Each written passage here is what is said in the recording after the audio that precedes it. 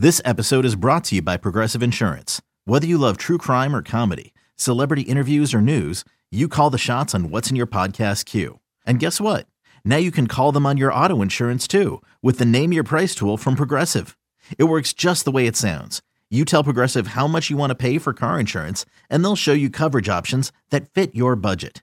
Get your quote today at Progressive.com to join the over 28 million drivers who trust Progressive. Progressive Casualty Insurance Company and Affiliates. Price and coverage match limited by state law. You could spend the weekend doing the same old whatever, or you could conquer the weekend in the all-new Hyundai Santa Fe. Visit HyundaiUSA.com for more details. Hyundai, there's joy in every journey. Welcome into another edition of This Week in UNC Baseball with head coach Scott Forbes. I'm Tommy Ashley. That's Matt Clements. And, of course, the man in the middle, Coach Scott Forbes.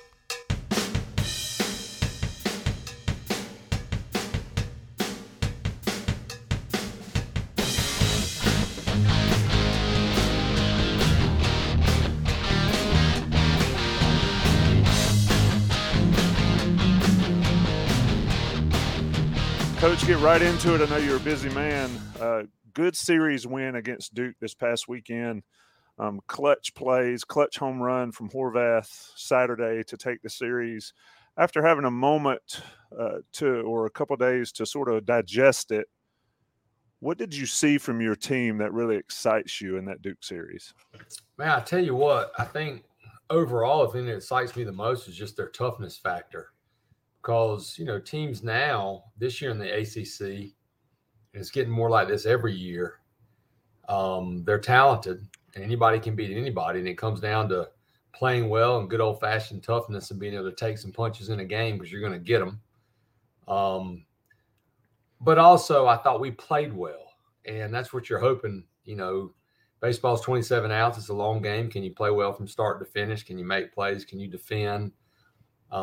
Is your bullpen getting better? Things like that. And that's what it seems to be happening. We hope we continue to improve. But I'm a firm believer that if you can get a little bit better every day, every series, you know, you can get where hopefully you want to be come June. One thing that it was good to see from a human standpoint, not as a reporter, not as a fan or anything like that, but see Johnny C. Struggle and then step up.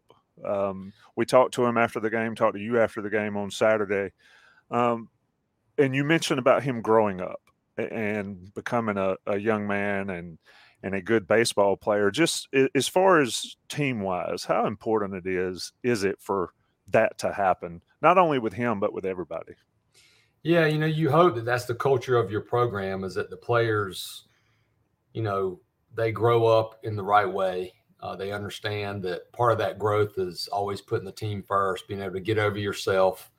And Johnny, he's always been a phenomenal kid, really high character kid, but he let things linger. And if he made a mistake, he would carry it out to the field. You know, especially offensively. If he was struggling offensively, it affected him defensively. He's worked really hard on that, and he also has worked on being able to play different positions. And third base is still fairly new to him, but he knew that, hey, if he could play and play it well, it opened up some options for us with Mac.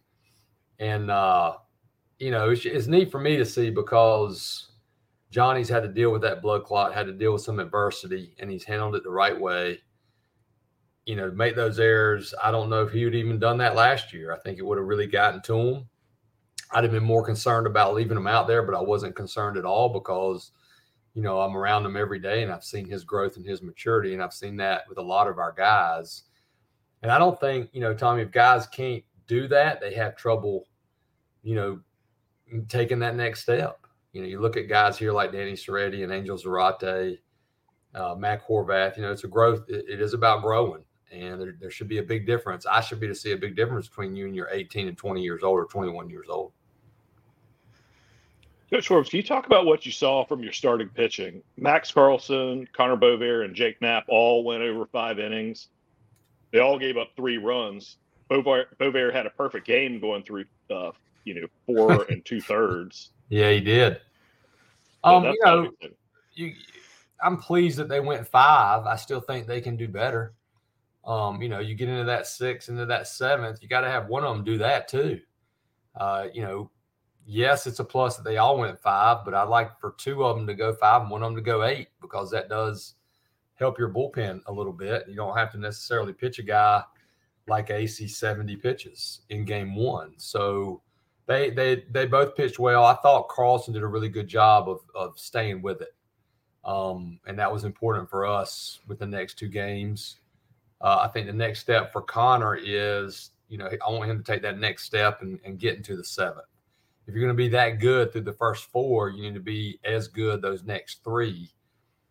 And some of the best starters we've had here, the Alex Whites, the Ken Emanuels, all those guys, if you don't get them early, they're going to be out there in that 7th inning. And that's the next step we want to make. And Knapp, he impressed me probably as much as all the other 2, because he had really been under the weather. I didn't know if he was going to pitch. He had a really bad virus, really high temperature. He was able to pitch, and he battled through it, and he made some big pitches for us against a good lineup, and he pitched in effective as well.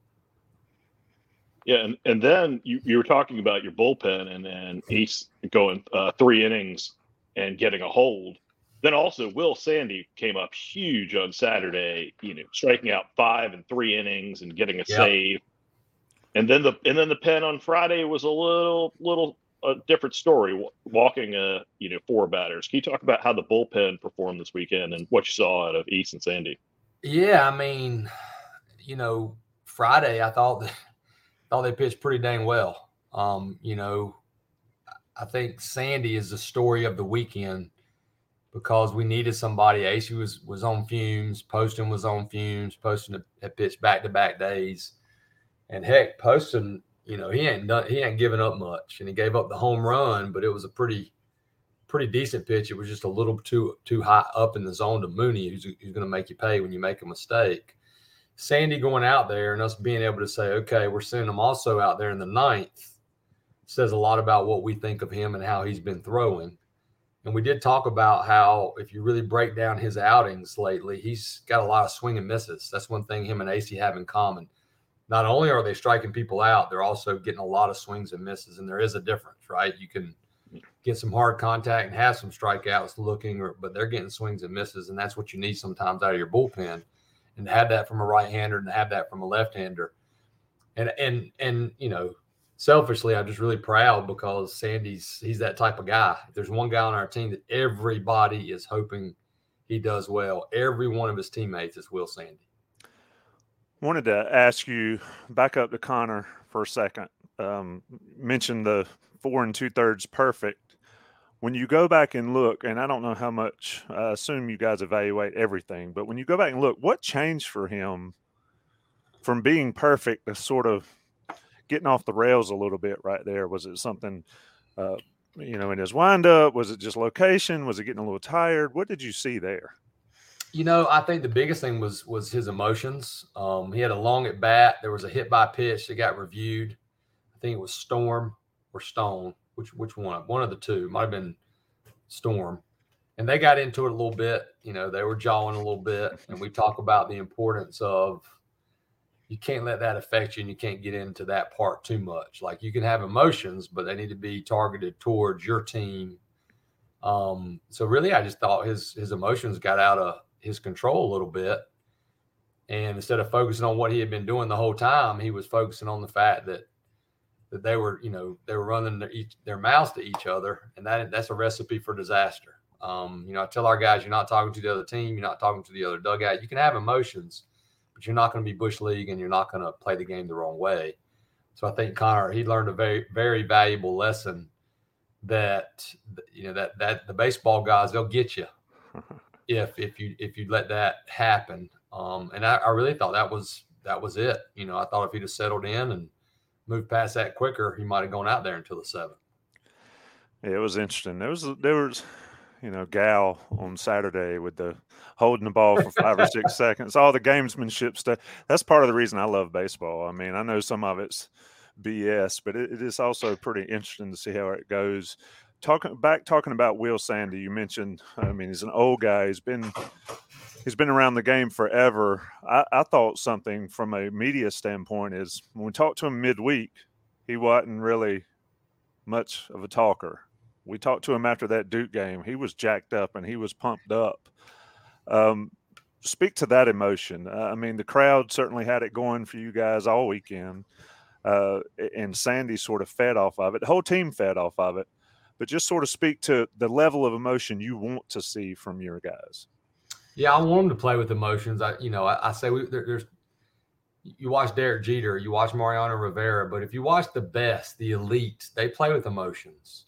A Michael Jordan, a Tom Brady, but they don't play with what I call Bush League emotions. They still respect the game and play it the right way. And I want them to have passion. I want them to get fired up. And you saw how fired up Will Sandy was. That's important, but you have to control your emotions as well. So you can't play angry, basically, is how I talk to them. You can play emotional, but if you get on the anger side, you're in trouble. The game's going to get you at any level. And the team that can handle their emotions the best through the course of a season, in my opinion, are the better teams. But the crowd, how about the crowd? I mean, that was awesome. And that's a big deal. And it helps us. And Carter Hicks was telling me this morning, like, that's probably the biggest back-to-back crowds we've had since maybe 2015 or against NC State or something. And if we can keep doing that, that helps our guys. Mac, mentioned something to it in a post-game interview. It felt like a regional. That matters. And it helps us create a home field advantage. And you guys watch these games, when you get into some of those SEC games, that helps them win games. But that's good to see from Sandy, see that fire. I liked it. And you just mentioned the SEC, and at this point in the season, the SEC is first in conference ELO according to WarrenNolan.com, with the ACC second. Can you talk about the competition in the ACC and how those two ESPN league products are competitive and sort of at the cream of the crop in NCAA baseball? I mean, I think the proof is in the pudding, right? I mean, I hadn't looked at the rankings, not that the rankings. There's a reason I hadn't looked at them today, but there are a lot of ACC and SEC teams in there. And there are a lot of ACC teams that aren't in there that could be in there. And the same thing probably with the SEC, both powerful conferences. I think, the best teams in the ACC could be the best teams in the SEC and vice versa. I mean, it just keeps getting better and it keeps getting harder because there aren't any doormats anymore. The teams that used to be at the bottom are getting better and better, and that's a credit to their administration making a commitment probably to the program, but also to the coaching. And Major League Baseball teams are getting ready to head out of spring training. How exciting is it for you to see Diamond Hills alumni gearing up for the regular season and seeing somebody like Michael Bush getting ready to make his Major League Baseball debut? That is the neatest thing ever because it's every kid's dream. And not many of them get to experience that, especially at the big league level. But we also have a lot of guys, that are playing in the minor leagues hoping to get that opportunity. That's the one thing I do once it starts. I just check every morning. I have the MLB package so I can rewatch games, which is nice. If our guys, are playing or pitching, Gallen obviously is the opening day starter for the Diamondbacks. I usually watch every one of his outings, but I can go back the next day and watch it a lot quicker the way they cut it up on MLB. But I also get Carter to give me all the updates on how our guys did in the minors so I can stay in touch with them, shoot them texts and things like that. And because it's a grind, I remind myself that these guys, it's a long season and how much they did for us. So I want to stay in touch and let them know we're supporting them. But it's exciting, obviously. Anytime you have a chance to potentially go to someone's major league debut, which I've done a lot, especially with Coach Fox, has been a really special event. Yeah, it's fascinating to see those guys get to the next level. I mean, we see guys go pro all the time. You never hear from them again. But it's cool how the Carolina family stays in touch with them. Let me turn to Coastal a little bit. Obviously, a big time baseball program. You've got them a midweek game. What do you expect to see from your team, but not just your team, but from Coastal, and tell us a little bit about the pitching plan for Tuesday. That's a great question. Coach Gaines and I spent about 45 minutes talking about it this morning. First thing, we're actually trying to decide who to start. We may start AC, we may start Cam Pageant, who hasn't started a game. Both have pitched really well for us. We do feel like we need Kevin AC as we get going. We're going to need that kid. He can start, we know that, but we also know he's really good at the bullpen. And when you have a guy like that has that much swing and miss, you want your pitching staff to get better. So we're going to need him available Friday. But Coastal's a really good team. They always are. Coach Gilmore's been there forever. They're going to play hard. They're going to play with that edge. They're going to run the bases extremely aggressive. But I would, we're going to start Cam Pageant or Kevin Acey. I'll probably decide after lunch today. But we're going to try to throw a lot of guys because we also don't want to wear everybody out. Because we know it's going to be really tough at Notre Dame. You look at Notre Dame, they had a chance that they almost swept Louisville, and they're going to play well at home. But we got to focus on Coast. We got to focus on this game before we get to Notre Dame. But we'll have a plan.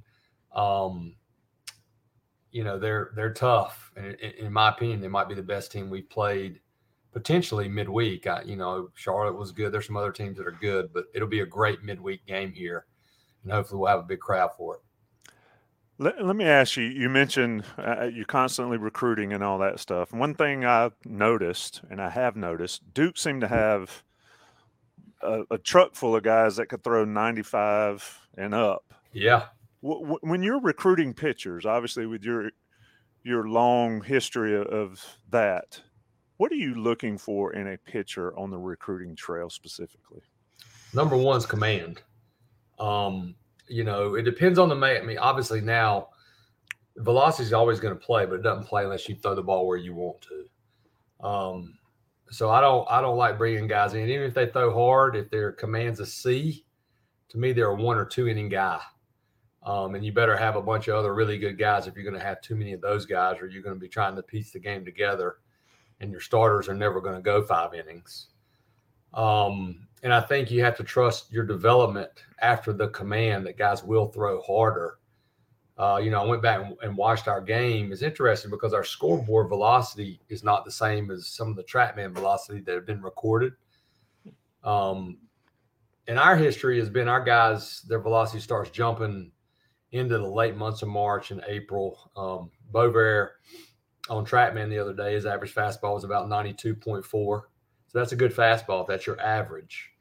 However, if you can get some guys that have that velocity and they can locate it, it's a huge advantage. I look at Duke, and I felt like our starters may not have had as much velocity even as their starters, but they went longer.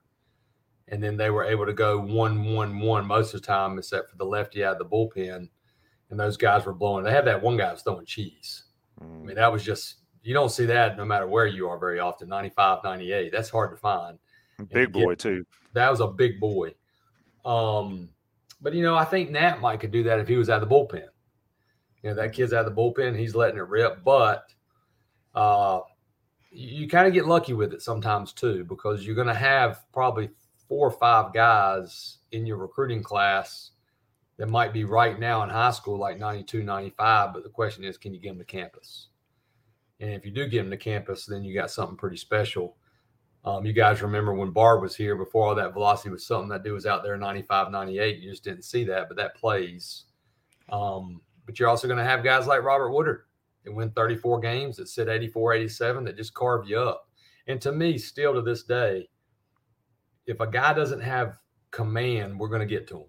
If he's got one pitch, we're going to get to him. And I felt like what made some of Duke's velocity guys more effective than the others was they had an all-speed pitch. So to answer your question, the long answer is command's number 1 for me. Athleticism would be number 2, because I feel like those guys are going to keep getting better, like a Zach Gallen, like an Alex White, athletic guys that played multiple sports. And then you want to try to get some guys that can match up and get some velocity and just throw fastballs by guys 1 or 2 innings. On a sort of related note, what's your opinion on the difficulties of having legitimate two-way players in college baseball with the limits on practice time and development and everything? You mean two-way as in multiple sports? Or no, two-way as far as like position players and pitching. Yeah, I think it's more you have to be ultra talented. It's that hard. Because it takes a lot of time in those cages to be a great hitter. It takes a lot of time in that bullpen to be a great pitcher, to be complete. And what happens a lot of times is kids are getting here and you think they're going to be a two-way guy, but one is way better than the other. And then you're like, okay, well, if you keep spending time on pitching, for instance, you could be our Friday night guy, but you're still our 12th or 13th hitter. To bridge the gap, you're going to have to take away from your pitching, So if you have a rare guy that can do both and he's that gifted, you're going to let him do it, but there aren't many. They think they're all capable until they get here and they see it's a lot harder than they think to do. Most of the time, to me, the best ones are, a guy that's a pitcher, that's like a closer, that's a legitimate position player. Those usually have the most impact on your team. And Coach Morris, what could Major League Baseball and the NCAA do together to help the development of baseball, in your opinion? Together? Yeah. Oh, man. I do think they're working better together, and I feel like, if they moved the draft, they kept it back to where it was a little bit earlier. I think that would help all of us, just plan better and work even better together. I think it being so late pushed the colleges at a disadvantage, and that's why your numbers are high, because you're worried this guy is going to go here in the draft, and then he doesn't, then he comes back. But they've eliminated some of the minor league teams, and more guys are going to college, and you're seeing a lot of the major league rosters with over 60% of college type players. So I think it's grown. I think they're looking at colleges more like, hey, those kids are developing in college and they're a safer pick because they're more mature. They've had to play at a really high level, and I'm not afraid to move this guy up in the minor leagues quickly to AA to AAA. Where if you have a high school kid, you gotta be a little bit slower because he's not going to be as mature and he hadn't been out on his own as much. That is UNC baseball head coach Scott Forbes, Carolina Coastal. Time to be determined on Tuesday, I guess. Ryan just called me and said we might have to move it up, but right now it's still at 6. The earliest would be 4. Sounds good. And then road trip to Notre Dame, then Charlotte, South Carolina, and then on the road again to Georgia Tech. Yeah, it's going to be a tough 2 weeks, boys, but we'll get after it. Yeah, indeed. Coach, always appreciate it. Thank y'all. Y'all have a great week. Yep. Thank you. Thank you so much. Baseball has begun, which means you need to listen to Fantasy Baseball Today in 5, part of the CBS Sports Podcast Network. Join Scott White, Chris Towers, and me, Frank Samfel, every Monday through Saturday as we deliver all of your fantasy baseball needs in just 5 minutes. We'll break down the biggest performers, news, and prospects who could make an impact this season. Make sure to download and follow on Apple Podcasts, Spotify, the Odyssey app, and everywhere else podcasts are found.